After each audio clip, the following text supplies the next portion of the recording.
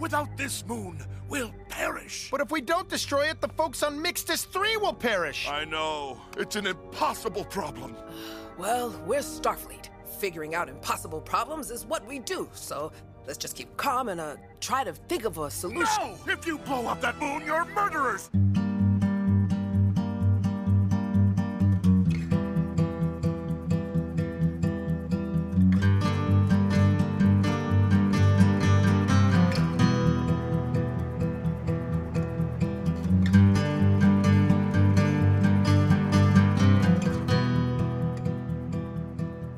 Hello and welcome to Strange New Takes. I'm your host, Nach Karnik, and with me in the away team are... Dinah McPhail. Max. Adam Bowen. Emily Bowen Marler. And bringing up Lower Decks, Rodikus Baker at the end. Strange New Takes is a brand new Star Trek themed podcast. We are eventually going to be covering Strange New Worlds, but with so many new Trek things happening, we're just going to jump in a little early with Lower Decks. Today, we are super excited to bring you our Strange New Takes. I am specifically getting ahead of myself. only Rudy. Really like this episode. But before we get there, we want to encourage you to follow us on social media, Strange New Takes. That is at the rate Strange New Takes on Instagram, Twitter, and Facebook. Also, make sure to tell your friends to listen to us. We super love getting strange new listeners from all over the world, and your recommendations will get us there. And speaking of recommendations, don't forget to give us a 5-star rating on iTunes. That makes sure that people can find us and they know that we will be amazing. And just a heads up, this podcast, and literally all of our podcasts, will include spoilers for the episode we're discussing and possibly other episodes of Star Trek and Star Trek lore. If that's going to bother you, go ahead and stop listening, or if you don't care, just keep on listening. All right, let's jump in, talk about the 5th episode of Star Trek Lower Decks, Cupid's Errant Arrow. I had to think about that to enunciate properly. Mm-hmm. Say that 5 times fast. Right? I will not try. It is written by Ben Joseph, directed by Kim Arndt, and the in-universe stardate is 57601.3, 2380. And here is a summary, mostly from Memory Alpha, but with a little bit of an addition from the starting take as well. The Cerritos is in orbit around Mixtus 3 to assist in a controlled demolition of an unstable moon. Mariner, suspicious of Boimler's new girlfriend, Tendi and Rutherford grow jealous of a bigger starship's gear. All right. Nailed it. It's time for our Strange New Takes. Who wants to go first? I'll do it. So my Strange New Take, I started out thinking that jealousy was kind of going to be the through line for this episode, but I think more than anything, the through line for this episode was that everyone was putting their own needs in front of other people's needs, and that was the theme. But I'm willing to discuss. We can fight about it later. Sure. Yeah, let's jump into that in a second. Okay. Who wants to go next? I'm going to go. Everybody wants to go There's always a bit last. of like a pregnant pause at the very beginning of the episode. We're like, Yeah, where is the rhythm? What is going to happen? We got to keep the suspense rolling. Yeah, that's right. My strange new take is that Captain Freeman is actually a diplomatic badass. Yeah. Connection. All right, Adam. So I think my strange new take is that just this... I don't even know if this is a strange new take. It's pretty obvious, but the episode is just chock full of references to absolutely everything. Yes. And I just loved like immersing myself in this just like full on Star Trek everything. So it was a blast. Nice. Yep. And for me, in becoming extremely agitated with the previous episode and trying to look for plot holes, I couldn't find too many here. I don't think I found any. I really liked this episode. So that's my strange new take. There's so many good things to talk about. Excited to get into this. Yes. I will say that mine, go ahead, Max. just real briefly here is that it seems like all of the ships in this series kind of look the same. I don't know when the Nebula class sort of setup with the nacelles below the saucer section became standard. and I want to know more about what's going on with that. I don't know what you're talking about, Max. The Vancouver is nothing at all like a California. Totally different ships. Yeah, it's so different. Yeah. I'm a little bit disgusted. Call yourself a real fan. Get out of here. You know, I'm going to pick up on what you just said, Diana, about real fans, because I feel like this is the episode that makes me feel like such a milquetoast nobody in Star Trek. Because, like, again, all of these references, I got, like, 2 of them. I knew they were references, and I was like, that means something. Oh, God. and I just didn't know so much stuff. It's just... I want to meet the person that gets everything in this episode, because they're probably like a walking memory alpha. I think it's probably that guy who always beats us at Do trivia. you remember the guy at Star Trek Trivia Notch? Yes. He's a team of one, and he beats everyone all the time. He rolls in there by himself and wins every single time Man, I Star always Trek feel Trivia happens. I so think he gets the inferior. references. Shout out to That TC guy. Trek Trivia, which is Twin Cities Trek Trivia in Minneapolis, run by some great folks who have, I think, been doing Zoom calls actually with TC Trek Trivia. So if you're in the Twin Cities area, look him up on You can lose to Facebook. that one guy over Zoom. Right. You just there's 3rd and 2nd place. I think they used to also give a prize for last place, which I have won once. So that was pretty good. All right, let's move into talking about in-depth episode discussion. We always start with story and writing, so let's go there. Diana, you had a point to make about that. Yeah. So I'm looking at the episode title. I was kind of like, oh, there's love here. Maybe the love is the whole theme. Like everyone falls in love, or something happens where there's like sci-fi love situations. You know, like a spacey sort of curse or something. But so when we got into it, it obviously was really clear that the people of the Cerritos were really jealous of the Vancouver, either physically or people who were on the Vancouver or whatever. But as we got further into the episode, I kind of felt like it was not so much like the jealousy part of relationships. It was more like every single character, for better or for worse, is putting their own needs above the person that they're most focused on. You know, like Mariner, who, you know, ultimately was right about there being a parasite, but she was definitely putting her own need sort of to be right, and also to protect Boimler, but without really thinking about Boimler's feelings in any real way. Like, it's kind of mean to assume that your friend can't attract a really nice and successful and pretty person. Even when it's true. Even when it's true. Yeah. Like, it was kind of like, so there's absolutely no, like, maybe he is actually her type. She's like, no, it's just impossible. And it ended up being true, but like, that is definitely a part of it. And then Boimler definitely needed to feel like he was sexier and really like charismatic versus Jet, and put that over his relationship with Barb. And then you have Tendi and Rutherford, who had this great feeling of like needing to win over each other in order to get this like super cool gadget toy. And I think the only person really who didn't do that was actually Captain Freeman, which is Emily's point, was like, Captain Freeman was like, no, I don't need to be right, or I don't need to be like the captain of the best ship and the coolest, like, have the coolest position, but I do need to make sure that this thing happens, because otherwise people's lives will be... So like she is the exception to the rule, I think, of the rest of the episode, where everyone else sort of like really doubling down on what they want and what they need and what they think, and not really listening to other people. So that's my take, my soapbox.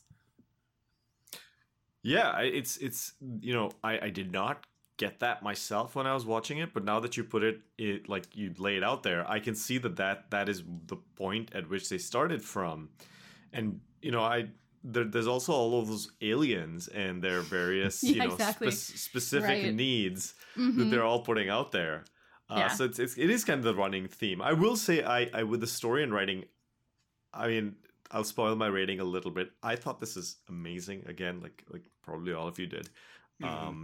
And I do wonder, though, that if you're not a Star Trek fan, how much of this episode just flies straight over your head. Yeah. Because, I mean, again, though, I feel like some of the references that even I didn't understand, I knew that they were references. So maybe this is one of those things that, like, is an entry, a gateway drug to Memory Alpha for new Trek fans. Like, I don't know. But, Are you pushing Memory Alpha on us right now? Is that sort of where... right. Yeah, if you actually break push- down the episode and go very slowly, frame by frame, Memory Alpha is spelled out. In the hologram. So that I think that is the one thing that I was like, I don't know, but I feel like, within the themes that you've picked up, within each storyline, there's such relatable stories, right? Like we've seen them in other media, so it's not like this is a brand new kind of philosophical story from Next Generation or something that you need to like truly understand all the references to get. This story. You've seen it in like a million other episodes of television at large. Well, we saw it in Next Generation because it was Deja Q. That's right. Like, I mean, it was the where the moon was losing its orbit and it was going to crash into the planet. And so anyway, because I watched it and I was like, this is a TNG episode. And I could imagine the aliens that are in that episode. I had to look up the actual title of the episode before we started. But yeah, anyway. Naj, I think you've got onto something there. I think the fact that they're going to animated, right?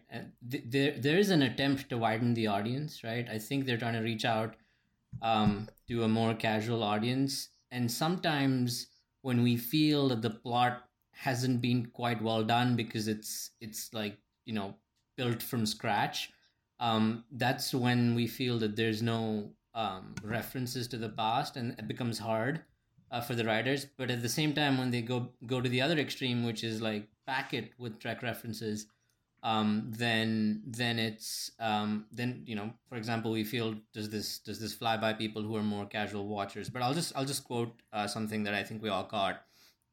The Kirk Sunday with the Trip Tucker sprinkles, right? So everybody knows Kirk, right? If you've clicked on to watch a Star Trek podcast, you know who Kirk is. Well, maybe you then try and find out who the heck Trip Tucker is, and you sort of make your way to Memory Alpha, right? And start watching Enterprise. I don't know. So I'm hoping they find that balance. I know this show is, I feel this show is an outreach to widen the audience, right? To make it more casual, not so serious. So I'm seeing that modulation.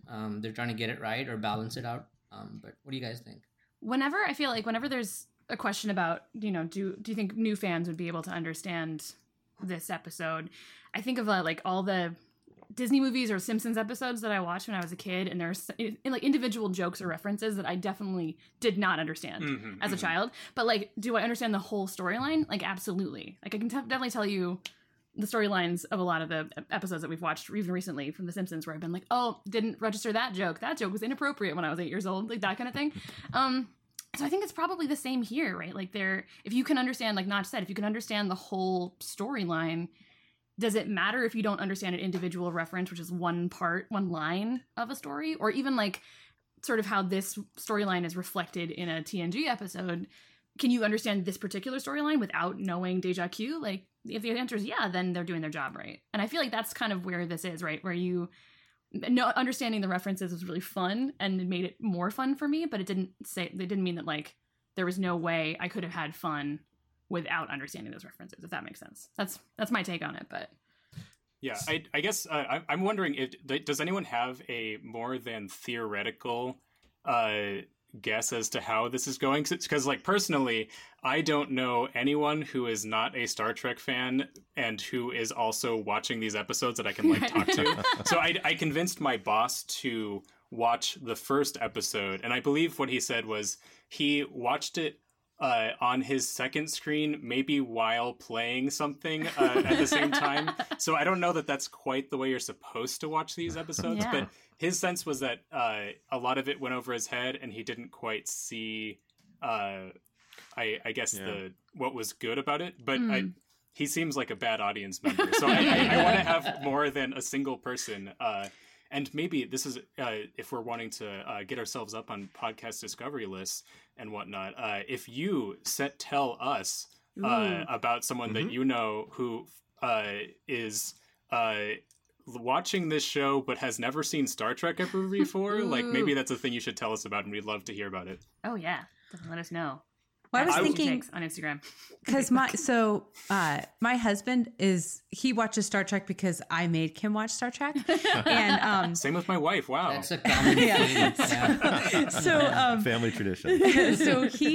So he has seen most of he's seen most of TNG, DS9, Voyager, and Enterprise. We may have skipped a few episodes, but he's seen most of them, but not to the degree, right? He's seen them one time, and I've seen them multiple times. And so, but he's not going to get all of the references that they're throwing down, but he seems to enjoy it, so he would be kind of a middle of the road. So yeah, it would be interesting for those who really haven't watched it at all.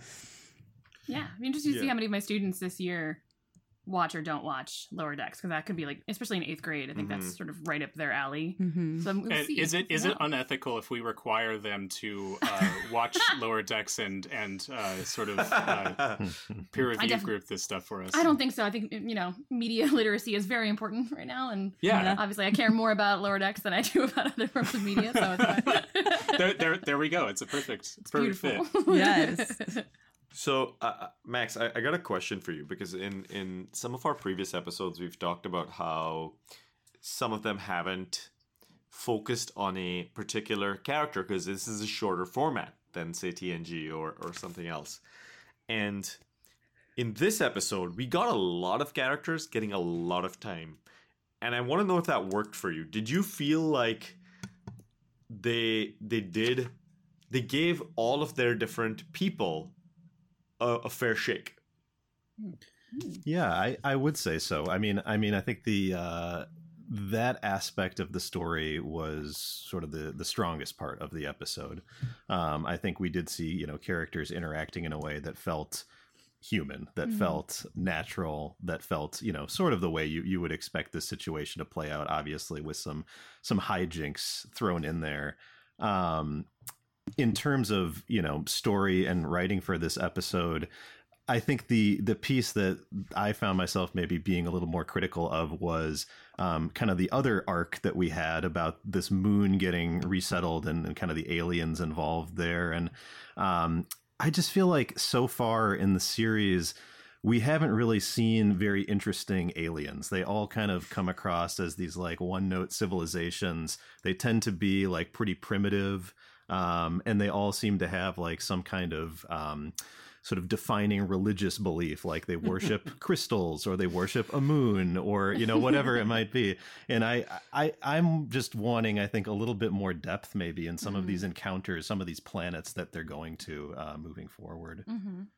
I guess for me I'm okay with that in this show so far, because it feels like that's also kind of the point. Like they're on purpose making them the crystal aliens, and I guess we can get into this more when Discovery takes us 1,000 years into the future on October 15th, I think, and so that is a criticism that I will be 100% leveling at Discovery, but I don't know that I am too worried about it with Lower Decks. At least at the moment, for me, it feels like it's still funny. I can see it getting stale into season 2 or whatever, but we have at least seen was it a Federation planet that we chased the Klingon around through the different districts, and that was nice at least to see, like. There, like when you have a Federation outpost, like there is a little Kronos and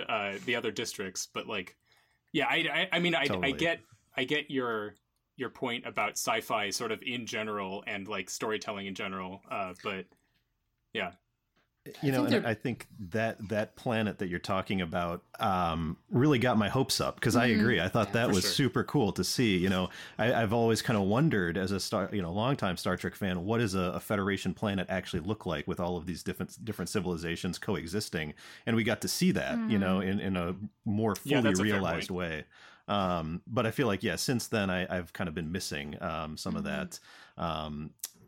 Being shown something new about the Star Trek universe. Oh, that's fair.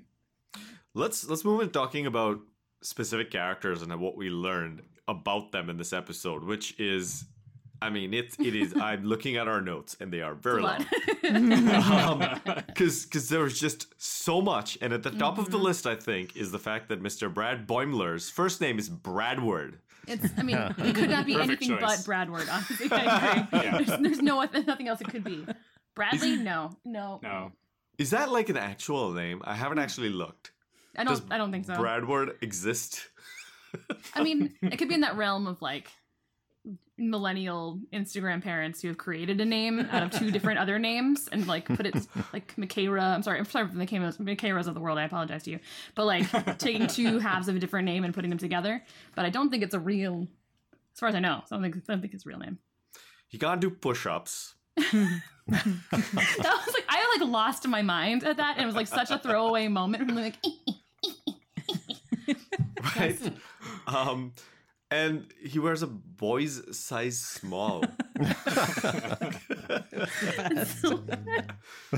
So I mean, this goes to the like whole Boimler is maybe like not quite human theory, because if he's a boy's size small, but I will also his dainty hips, right? He was like, there's dainty, one of his best dainty features, something hips though. It's dainty like. Oh man, I don't even know, but a dainty hipped nugget. Dainty hipped nugget. That's what it was. And he's mousy, sweet, and small. I made sure to write that one down too. Adam, you had speculated that he was a Sung type android at one point. Yeah. So I will at least give a caveat of I didn't take that seriously when I said it, but this definitely put a nail in the coffin of like no one in that room was a Sung type android unless the Coppelian androids are just so advanced that they are not destroyed by like the android equivalent of the brown noise.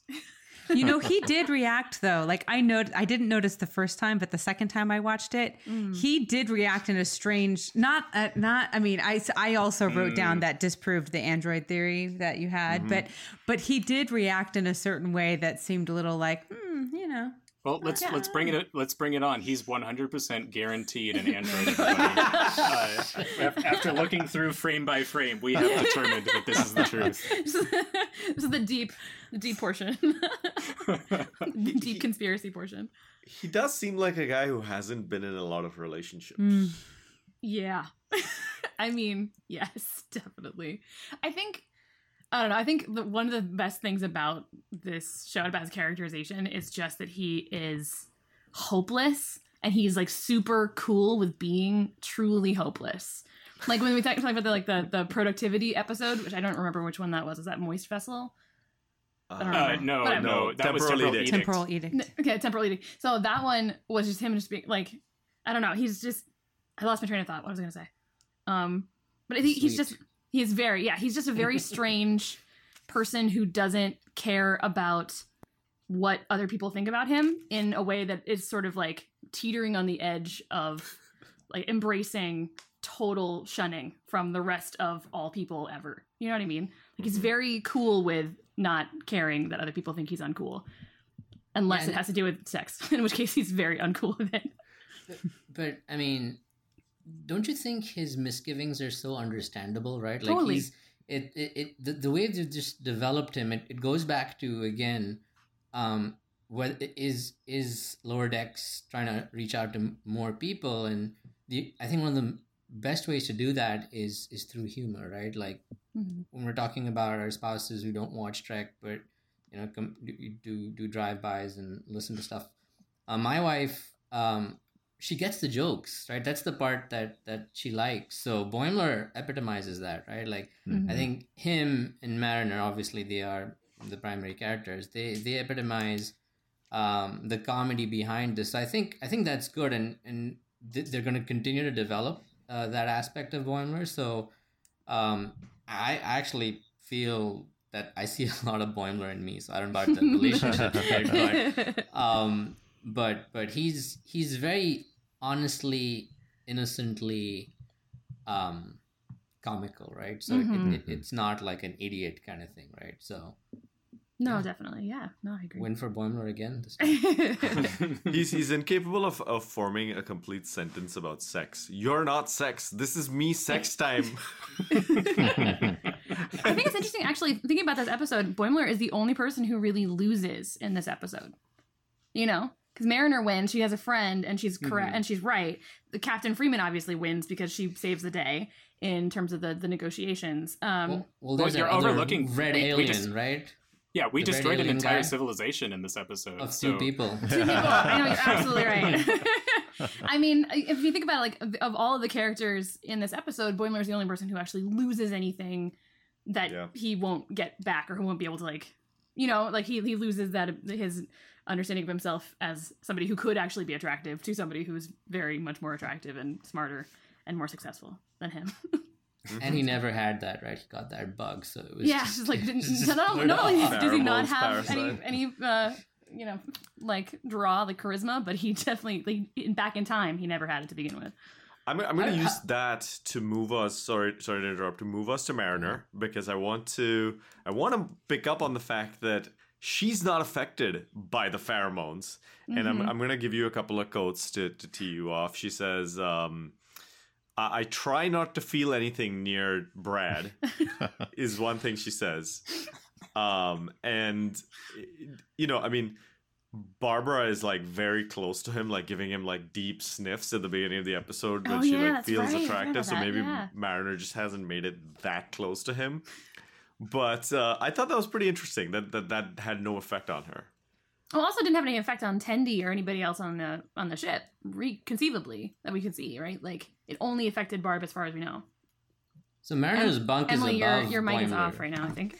Let's be logical here. What it is that it's the first person that you encounter after you're infected with the parasite, and then the parasite is, you know, sending pheromones specific to that person. So that's why Mariner and Tendi and He's a and monogamous Rutherford, parasite. none of them are right. Exactly. Lover. All right. I think so. For me, for Mariner, I'm so sorry. For me, I don't know. I love Mariner. I feel like I come down really hard on Mariner, but I also think that she's like the coolest character, and therefore I think there are times when the writing doesn't do her anything, makes me more upset. I think that's sort of where this is coming from, because I think she's a great character, and I think again we have this situation where she didn't need to be right in this episode. It was funnier that she was right, but it also was very mean that she was right, because the whole episode she's like, you know, I love you and you're my friend and I'll protect you from anything, but also you are incapable of having anybody like you ever. And like, I won't even believe it. I won't even like give it a moment to just see what happened. Like, she's just like, this person is a demon and will kill my friend and I can't have it. And so like, I mean, it's funnier ultimately that she is correct, but she doesn't really need to be, again. Like, she could be wrong. And again, it's just like, I think this is the 5th episode in a row where she's done nothing actually wrong.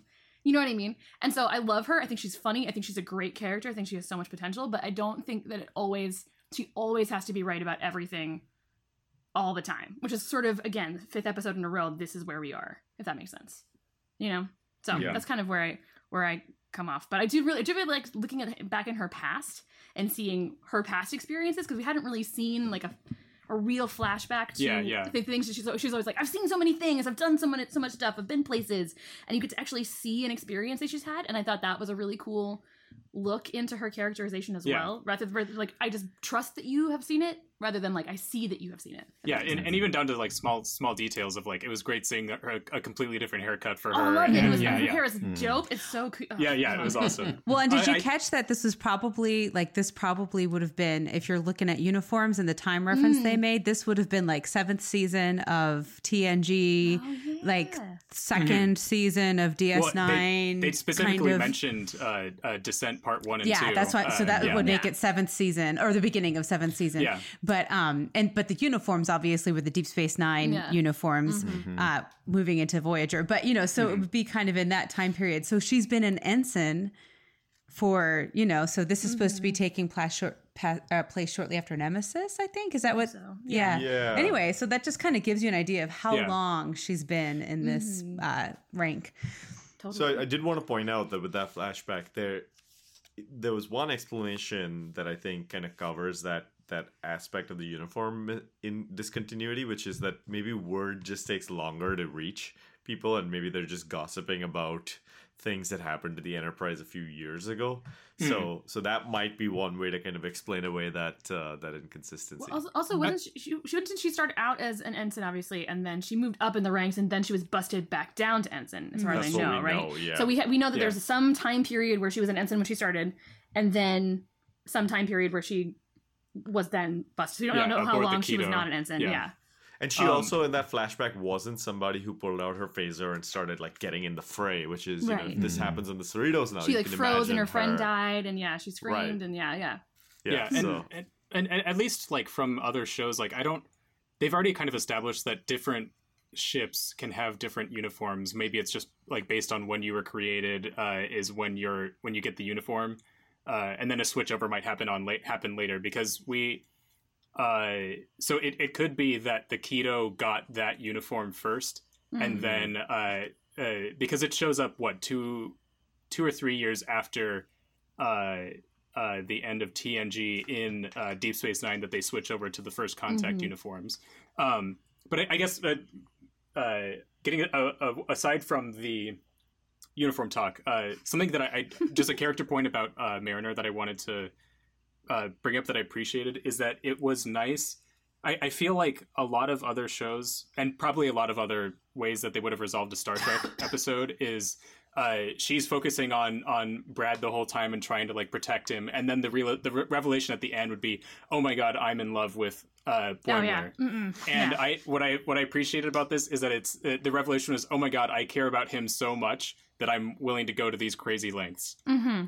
Yeah, not a romantic sexual, thing right, at all. exactly. And I really like that they're trying to not go there. I mean, Yeah, maybe hopefully they they'll keep screw it it up. up in the but at least it seems like they're trying to not go there explicitly. Yeah, the buddy comedy works. Yeah, definitely. Yeah, It probably explains. We were trying to figure this out last time, right?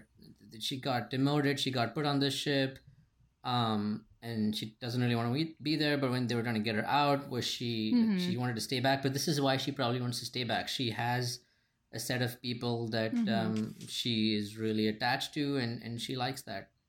So yeah, I think ultimately that's sort of a mirror for what happens with Tendi and Rutherford in this episode too, right? Like they have all these abilities and they can do other stuff and be in other ships that are like more, glorious or do more interesting stuff or just like work better. I think is this the first time in this season that we've gotten the note that the Cerritos is like not a good ship? Not only is it like not an important ship, but it's also like kind of a junk ship. I think we so. really heard that? And like specific mentions to it being kind of old. Yeah, You can tell by the way they like. There's always stains on things, so I've noticed things like that. They haven't specifically said it out loud, but that's cool. That's really cool. So it's not just the ship. Sorry, not just the crew. It's the ship as well. I mean, because the intro sequence has a lot of. I was trying to say that the intro sequence with the Borg stuff, right? Like you guys were telling me that. Hey, it was, bugging away from a Borg fight. I was like, no, we couldn't really tell. But I looked at it this time, and it got shot at, and then it left. It warped out. So and I love the way it got eclipsed by the Vancouver. Right, they're right next to the big, the moon, and as soon as they're there in the intro sequence, they speak through it. It just gets completely eclipsed by the Vancouver. So it's not a top line ship. So finishing up with Mariner real quick, I'm just going to say she makes up authorization codes. She's not a rogue holodeck character. She's not a Breen infiltrator. So we know this stuff. Let's move on. Diana, you mentioned Rutherford and Tendi. Let's talk about them together. First of all, Rutherford, we finally saw him use his implant again. Yeah. It makes him do work faster. If I had that, I'd just do it every time, right? This doesn't seem like there's a cost. Also, he can record video, which, he's kind of creepy. I think I trust Rutherford with it, if anybody's going to have it. Yeah, he's kind of wholesome. We also know that the implant can override parts of his own higher consciousness, right? So we could see that happen again in future episodes. I want to see Mirror Universe Rutherford misusing his implant now. It's gonna happen. They're probably we gonna need a Mirror Universe episode. I really need that now. I hadn't thought about it. Isn't that funny how like I never needed a Mirror Universe episode on any other series of Star Trek, but on Lower Decks. Like, why not? Writers, are you listening? We definitely always skip over Mirror Universe episodes and DS9 specifically. Yeah, like, nah, generally don't need don't those, want but once the door is open to comedy, hey, give me the Mirror Universe. Tendi in this episode keeps up though with Rutherford's implant assisted. So I mean, she is super smart. Totally. I feel like this episode is the first experience for me of seeing it like the adventures of Tendi and Rutherford versus like the separate adventures but mixed bungling of Tendi and Rutherford, where they're actually in this something together, even if they're competing. They work together really well, and it was a really good... It was a great episode to see Tendi being something other than emotionally needy, and seeing her be like really, capable and confident and smart and leaning into what she wants and what she thinks, and not really like so much worried about what other people think about her. And I really, really liked this view of Tendi, because I think it's a good character note for her to have, that she cares so much about what other people think about her, but at the same time, she can't just be that one thing. And Rutherford too, like Rutherford was so worried about making other people uncomfortable with his career change in the second episode that he was like, well, never mind, just gonna do everything to make sure that no one else is mad at me. Or this episode he was like, no, actually I want to stay in the Cerritos, and I'm willing to like steal a new commanding officer's tablet and run away with it, and steal a bunch of like cool, I don't even remember what the machine is, but like T-88. Thank you so much. T-88s to make that happen. And so it is actually a really cool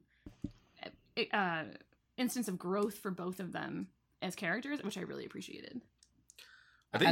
Yeah, go ahead. I was just saying, going back to story writing a little bit, I liked how they weaved the 3 different plots together. They were well timed.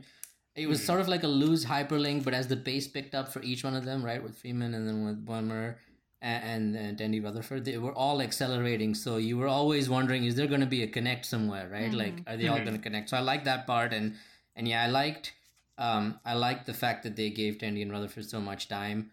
And it's this whole bit about work-life balance, right? They touched upon that strongly, right? We always want that better job or that cooler role or whatever, but there's stuff that we should be happy about with what we have. So I think that was a plug in there for the Cerritos. So they're trying to get us to sort of, right, like the Cerritos, like it with all its flaws. I like that. I like that piece. I mean, this also goes back to what you said about Mariner staying on the Cerritos because her friends are there. Rutherford and Tendi do the same thing. So maybe the real Star Trek assignment is the friends we made along the way. So sometimes you look back at things and you just realize the people that brought you there. We're gonna take a quick break over here. We've got a lot more about this episode to cover, so stay with us. Brad, when a Starfleet relationship seems too good to be true, then red alert, man, it probably is. You think she's cheating on me? No, I think she's a secret alien who's gonna eat you, or a Romulan spy, or a salt succubus, or an android, or a changeling, or one of those sexy people in rompers that murders you just for going on the grass. Whoa. Welcome back to Strange New Takes. We're talking about Cupid's errant arrow. Hey, look at that. I did it again. I enunciated properly. A very, very... One time slowly. Thank you. A very, very, very original series episode name, in my opinion. It sounds very much like, Babel 1 or like, what was some other one? The Cage. It's got that feel. But we were talking about characters, so we can return to that. I want to talk about Captain Freeman and Commander Ransom, who surprisingly got a fair amount of time in an episode filled with the Lower Decks characters. I liked it because were talking, was it last week that we were talking about how disappointed we kind of were feeling in that character of Captain Freeman. But she was awesome in this episode, so I really appreciate that. I agree. And it didn't feel like a reach. Like it because, they made a reference 2 or 3 episodes ago. She was supposed to be at that, the thing with the Cardassians. Yeah. So clearly they've laid some groundwork for her to be a diplomat. But it's good. Well, and I can see, we have at least had some precedent of showing our captains have like their particular specialty be something they're absolutely amazing at, but then also contrasting it with things that they're pretty bad at. I don't know that happened so much with Kirk, besides like maybe saying like, oh, Spock was right in this episode or things like that. But in TNG, we have Picard is absolutely awful with like relating to children or like even just like some emotional things, and Picard super went into that where he's not the person you want to talk to when you're having a bad time. No. And like Janeway had several difficulties, but when she had like the chance to do something science related, like she was a badass. And it's just so it could be that Freeman is amazing diplomat, but just not like subpar on other things, but I think that's okay as long as we kind of keep highlighting it. I just, yeah, like we said, I didn't really appreciate the previous episode was just like, she's just shitty, guys. She's a bad captain. Like that just didn't, I don't know. I wasn't into it. I think specifically in this episode, one of the things I picked up on was that she wanted to help that one dude at the end there. He was jumping up on the table, yelling, "You're a murderer, genocider, you're awful, you're going to kill us all." And she didn't, that was not the point at which she was like, yeah, just blow it up. Yeah. You could see in a cartoon setting that would have been an easy throwaway for a writer to be like, that's the moment she snaps. But it's when she can finally like realize that she's not actually doing that much damage that this dude is being unreasonable because he just redid the floors. That's when she says, okay, just do it. I think it's interesting that in an episode otherwise filled with characters who feel insecure and who don't feel up to snuff in some way, that this is the episode where Captain Freeman feels very secure and feels like she can handle what's coming at her. I think with the temporal edict or whatever that episode was, where she was definitely overcompensating for how somebody viewed the Cerritos and viewed her role and whether or not she could actually participate and help in diplomatic position. And then, Moist Vessel was all over the place and kind of a nightmare. But with here, she was very like in control and never doubted herself for a second. And I thought that was a really cool, again, character moment that I thought was really necessary. Like her characterization and Tendy's characterization, I think, especially in this episode, really went leaps and bounds forward, where there was actual like another facet to this character that we got a chance to see. And it made me feel so much better about her as a captain. Not that she's perfect, but she's like good at a thing and can be better at that thing. And I guess it makes sense that she would feel trapped on the Cerritos to a certain extent if she's so good at diplomacy. And this is where like this ship is the ship that she's on, where she doesn't really do a lot of diplomacy. It's a lot of like trade and forms and making sure that you're exchanging things. And so it's not quite the same level of intensity as this particular mission. So I liked it. I don't know. What do you guys think about the reference to the Prime Directive, where she said this is not related to the Prime Directive? And I initially thought it wasn't, but in so many ways it is. So I don't mean to deviate this podcast into what is the Prime Directive and when do you interfere and when you don't? But so like Prime Directive like is literally based on or the technicality I think that they're talking about is it's pre-warp cultures that we're not interfering with. I think if someone is like not or like has warp drive, you can do whatever the hell you want to them. So and that's the Star Trek way. That's guaranteed. It is a good thing for us to intervene. I like that interpretation of it. Once you get warp drive, do whatever you want. Bets are off. Gloves are coming off. We're going in. It's happening. It's all happening. Okay, let's. I'll just note that Captain Ransom, Commander Ransom, we saw being kind of a suck up again a few times, but that's nothing new.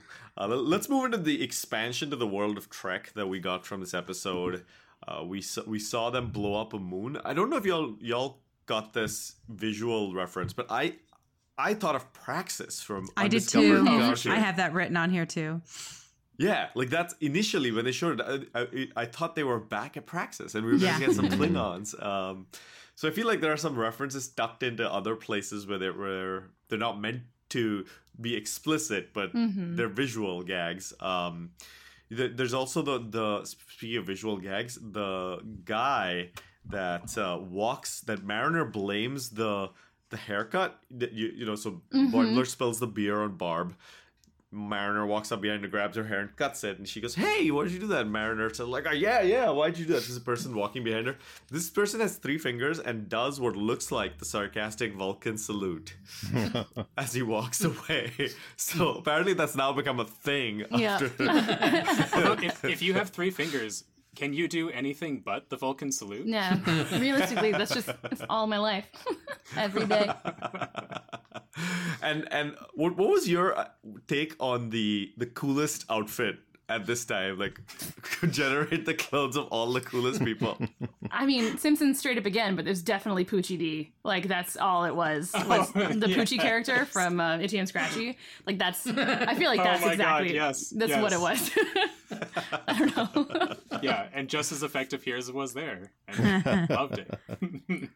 Well, I think too, you know, as someone, and I think you guys can probably relate to this, but as someone who started watching Star Trek when I was pretty young, I mean, this is honestly the kind of crap that I wanted to do with the replicators. You know, it's like, I always caught myself thinking as a kid, like, why aren't they doing stuff like this? You have the power to do this. Come on.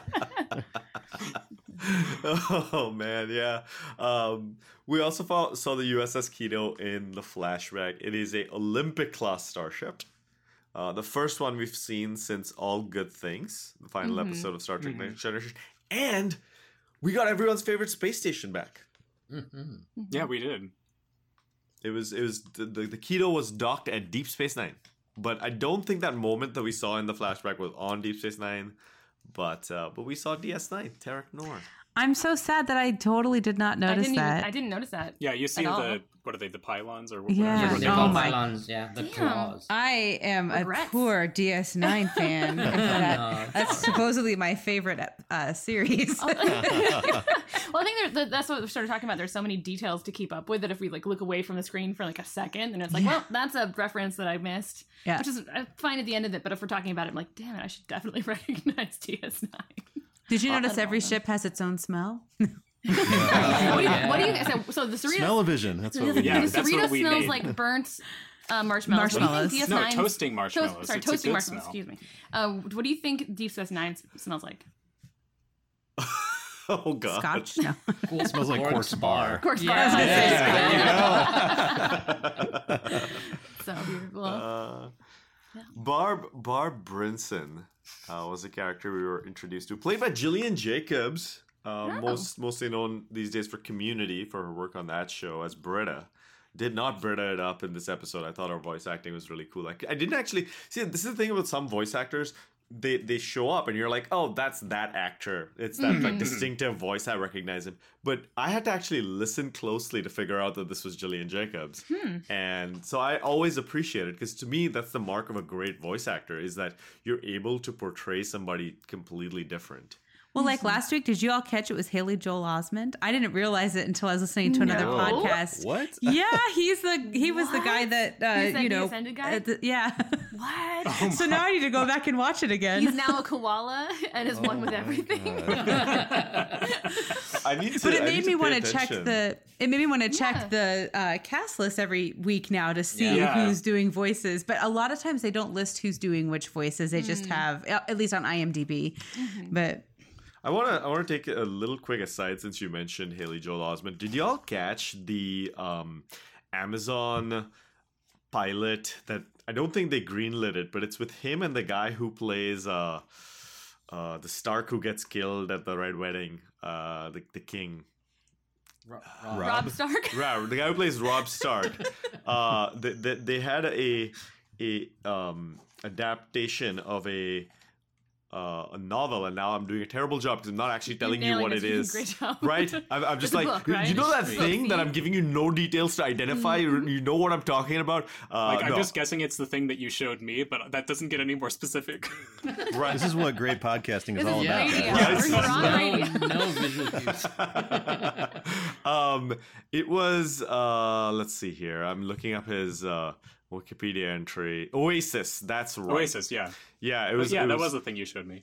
Yeah, it's a pilot episode for an intended series based on the Michael Faber novel, The Book of Strange New Things, and it's pretty interesting. And I feel like that was the first time I'd seen Haley Joel Osment come back and do like serious acting in quite a while. But wasn't he? So he was in the extremely shocking something and vital, the Ted Bundy biopic thing. Yes, he's he like was. the Baxter, like the second boyfriend of Ted Bundy's ex-girlfriend character, but he's there for like I think maybe like 5 to 10 minutes in the movie, and then he's like bye. So yeah, I'm coming back as strong as Haley Joel Osment.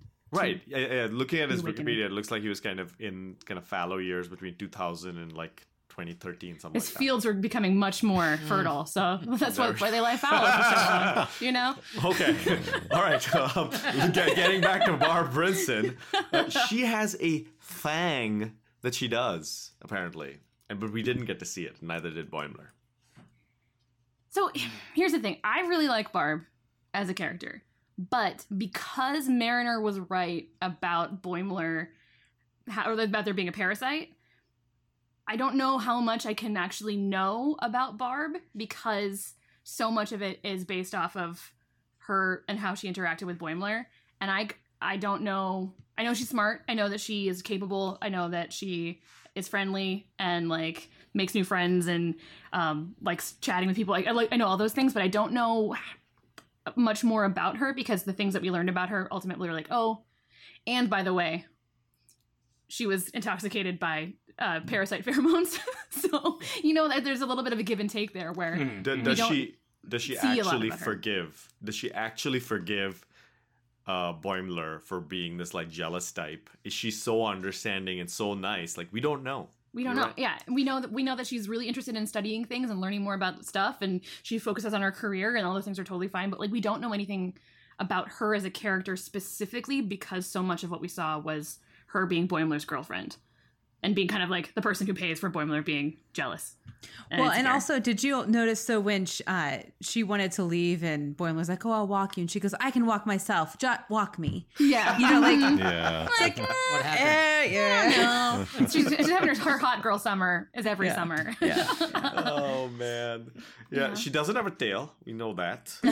She's 100% human, apparently. So that's great. She uses the word jerko.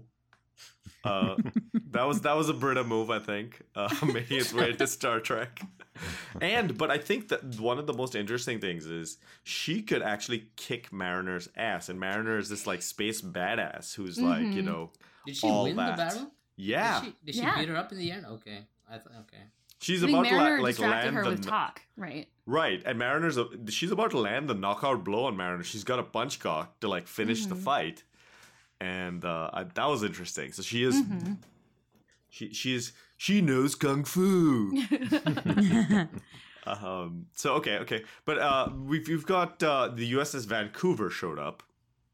Max, you noticed the cells are under the saucer. Oh, I did. I spent a lot of time thinking about that during the episode. But yeah, go ahead. It's a Parliament class ship. So it's a Canadian ship, Parliament. So on that note, just one little thing I noticed also is that in the mess hall scene, when they're sitting around and eating, everybody gets up and leaves. You can see the food left on the table, and kind of front and center is a plate of poutine. And I was just thinking to myself, Really? like, what is going on here? The Canadians have infiltrated Starfleet. They're running the show now. Kind of an interesting little subplot going on. And that was on the Vancouver? I think that was on the Vancouver. Well, I was going to say, but it's like on the California class ship, there's all these little California things sprinkled throughout. Yeah, so on the Vancouver, there's going to be a whole bunch of Canadian things. What do you think replicator poutine tastes like? Do you think that's good? Who cares? Poutine. Yeah, it's poutine. Cheese gravy, come on. I wonder if the USS Vancouver has a real estate shortage because all the bunch of empty rooms that have been purchased by people on other ships. Oh, is that your real estate joke? Is that the real estate corner? Are you? Whose uncle are you? Vancouver. You know, it's got a problem. But we also had the fact that everybody on the Vancouver is very epic. They do some really epic shit, and I want to know who is the guy they shot who is worse than Hitler. Yeah. Yeah. I know. I mean, that reminded me of there's like I think it was a movie that was going to be created, but they never ended up doing it, where I think Spock was supposed to ensure that JFK was killed. But, What? Whoa. Yeah, He already was killed. Like, why do you have to go back and 'cause reinsure? I looked it up a little bit, and it involves the USS Enterprise, time traveling Klingons, and the assassination of John F. Kennedy. I'm not entirely sure And about then the. they made the one with the whales instead. Is that what happened? Yeah. I Oh think my that was the God. better route to go. I don't know if we needed to. Well, to this makes see me Spock think kill of Kennedy or something like that. the Voyager episode where at some point you have like Klingons fighting Nazis on the holodeck. Am I remembering that right? But they It's were like alien Nazis, weren't they? Or Alien. Well, Nazis? At the Alien Hor- Nazis was Enterprise. I Was mean, that maybe there's more. Enterprise? In, Okay. You may be examples thinking of the alien one with the Nazis. Hirogen. I think the Hirogen did something with the holodeck and Nazis. Oh, There was Yeah, that. or okay, something. yeah, Yeah, it's like aliens the love French Nazis. resistance holodeck Yeah, program. that's what it was. Yeah. And Yeah. then they lure people in there, and then the Klingon. Yeah, it's anyway. One thing leads to They another. also have a episode of the original series where they get to a Nazi planet. So, Yes. Mm. Yeah, because someone Cool. looked in a storeroom and were like, "We have all of these uniforms Yeah. for all these Nazi epics. Can we Right. make a Nazi You got planet?" your Nazi planet. You got your Roman planet. You got your space Irish Yeah, planet. yeah. You got your. they So- love the Irish planet in Star They, Trek. they sure do. Max Right. laughs at me every single time we watch anything that has to do with space Irish people. He always gives me so much grief about it. They also had a 1920s Chicago mobster Oh, planet hell in yeah, they did. Enterprise, in Yes. the original series, which is referenced in this episode because Barb says but she says they traveled back in time to 1920 Chicago, and I'm wondering if that's where they found the worse than Hitler guy.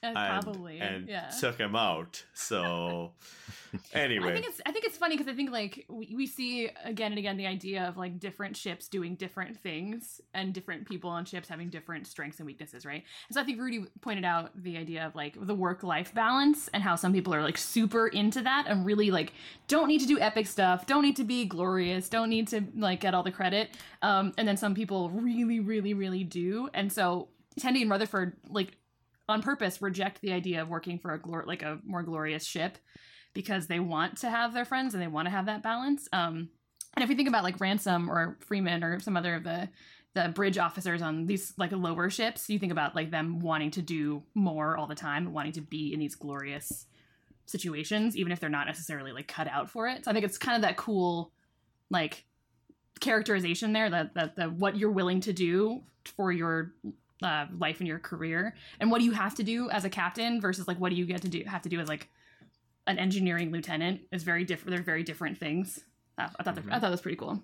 There's also a possible inverse ratio on if you go back to Julian Bashir and why he first came to Deep Space Nine, right? Mm-hmm. He wanted something completely at the edge of civilized space, and so it wasn't a great place to go to. While the Enterprise is also at the edge, discovering new worlds, but it's a flagship. So a little bit of an interesting contradiction there, and maybe even from a career standpoint, right? The way you work your way up the ranks is you find places where there's a lot of value to be added, and you go add that value, and that's how you get known. So I found that is a good connect to real life as well, right? And it took me back to Bashir and Totally. Yeah. It's his cool. reason to join Deep Space Nine. I love a good Bashir reference. Yeah. we did meet Lieutenant Commander Ron Emanuel Docent, who I heard as Ram Emanuel Docent, a little bit different. Junior, too, Ron Emanuel Docent Jr., who's played by character actor Matt Walsh, another person I had to look up, but like super recognizable once you look at his face. Apparently, Docent is a professional. His grandma's neighbor was an admiral, a total psycho. Don't you know who my grandmother's neighbor was? So good. The Admiral. Or He doesn't- the Admiral. right? And He he kept does. saying the Admiral? I don't know. Yeah. He's like, I'll tell one. the admiral. Probably The wears one. some like weird version of a TNG uniform, like all admirals do apparently. And Docent doesn't want to be epic anymore, so someone who was epic was Jet, who was the second coolest person in the Cerritos after Mariner, presumably. He seems super cool. I would like to have more with Jet. But I think he's also just sort of thrown in as being like big and strong and tough and tall and like the person that you would be jealous of. So I'm kind of hoping that they didn't like just use him to be a jealousy magnet, but they also probably might not use him again. Yeah. You never know. It wouldn't be the worst thing if he just like never shows up as a. I don't know. It was. I thought that was a little awkward. The things that they emphasized about that character, and they made him black, and it's kind of like there's been a controversy in the soccer world about how commentators, whenever they see black players, talk about their strength, their vitality, their like power. When they see white players, they're talking about like technical skill and like your ability to move the ball. And so it had so artistic. some uncomfortable overtones for me, to be honest, when he showed up. So, but Kirk Sunday with Tucker Sprinkles, I will go with that. That is pretty great. And, I think that's a really fair criticism, though. I think they're like, if you like, there are other ways of showing that somebody is the exact diametric opposite to Boimler in every way than having him just be like physically completely different from him, including skin color too. Like, I don't know. Or if you could also like have Jet just be a super cool dude who is really nice and not talk about how he's big and sexy all the time, might be helpful. I don't know. I don't know. I will. In lighter news, I will reference the fact that Mariner has apparently watched Hamilton because she says no to this. Yeah, when she walks in on a naked Boimler, and so she does something Alexander Hamilton could not. Is Boimler Daphne Reynolds in this particular situation? Right. Weaving his magic spell. Right, we're gonna get the Boimler pamphlet. So. We already have the Boimler effect. We might as well get the pamphlet. Any other little trivia bits or things y'all noticed, things y'all want to talk about? The Geordie bear for Barb. Oh yeah. At the beginning. Geordie beautiful. Yep. This is the most overtly sexual episode we've had. Yeah, like when they were in the turbo lift trying to fit that canister.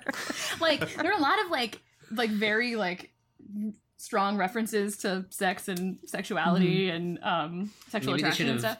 Maybe they should call this one Moist Vessel then.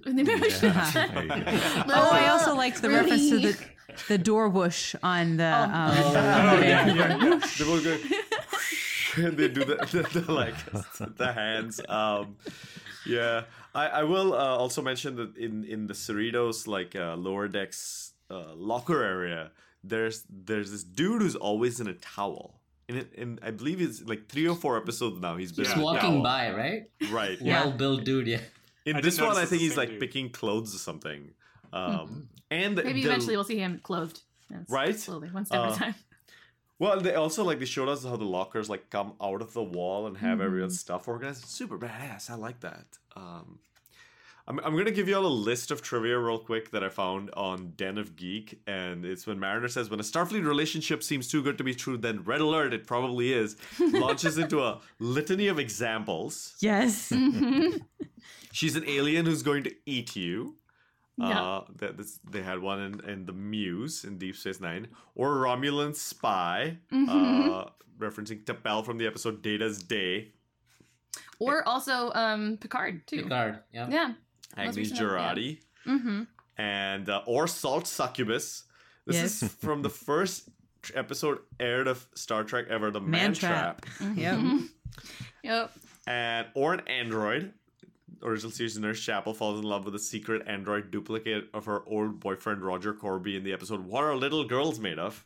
Weird title. I don't like it. Weird episode. It makes me uncomfortable. I don't like it. Or a changeling. A lot of shapeshifter references all over the place. Or one of those sexy people in rompers who murder you just for going on the grass. Yes, finally. I can't believe it took this long to get to that quote. They've referenced Justice, I feel like, a couple of times already. So good. Legendary episode. I remember, speaking of sexuality, I remember watching that on TV being like, ooh, they can right? do Moment that. of awakening, perhaps. Just don't wasn't go on the Janeway. grass, man. Just don't go on the grass. It was the jumpsuits. That's what it was. Oh man, the Ado. Oh, funny stuff. But let's talk about our strange new ratings for this episode. I'm going to open up our strange new ratings spreadsheet where I collect all of your responses. Oh, I didn't realize that there was an official spreadsheet. It exists. Oh, I'm accountability. You can also, if you don't appear in an episode of this podcast, you can go and update your rating in there if you so wish. This is the podcast corner where we as the podcasters learn about things about the podcast that we did not already know. So welcome. So, Yeah, who wants to stick their neck out, as I say, and give this episode a rating? Although I think with this one, it's probably a little less controversial. Yeah, I'll start. So, going to be my highest rating yet, for sure. Liked the fact that there were no plot holes. Liked the fact that they covered a bunch of characters. Liked the fact that there was a loose hyperlink and an upping of pace across all the storylines.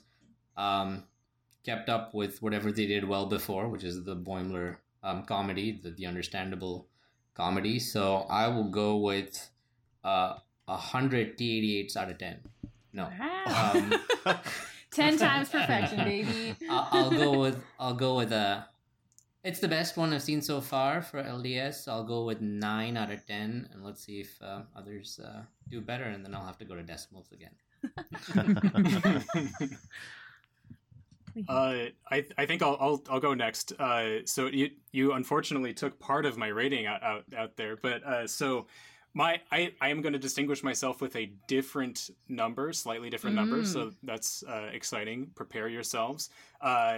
This episode, it hit so many marks for me. I just loved almost every part of it. Everything that I hated about the previous episode, loved about this episode, and yeah. So it was great. I'm going to say 9.5. I feel a little bit unoriginal now because I was going to say 9.5 tricorders with the purple stripe out of 10 TI-88s, but maybe I'll change it to TI-83s because those are a great calculator. Really excellent.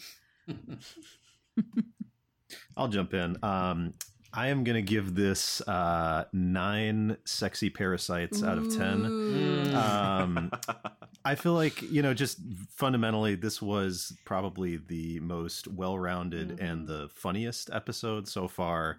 I think there are a couple sort of minor quibbles that we've talked about throughout the episode here today. But, for the most part, this was really good. And I hope this is kind of what we see more of as the show goes on. Mm-hmm. Yeah, I'm gonna do 4.5 stars out of 5 because it's by far and away the best episode I think we've seen, especially since the pilot. But I mean, there's no real perfection, but I also feel like there are some places very minor places where things could have been slightly better. So room for that. But it was super fun. It was a really, really fun episode, and I really enjoyed it. Yeah, I'm going to go with 4.5 as well. I felt like it was the best episode that followed the worst episode so far. So, which I was really glad that I liked this episode because I didn't like last week's episode very much, even though I still gave it a middle grade just because I'm really a nice person and I can't give really low ratings to things. But I also feel like unless it's like Black Market from Battlestar Galactica, that was the worst episode ever. And it's never referenced ever again. So. Ever again. Goodbye. It didn't exist. Horrible.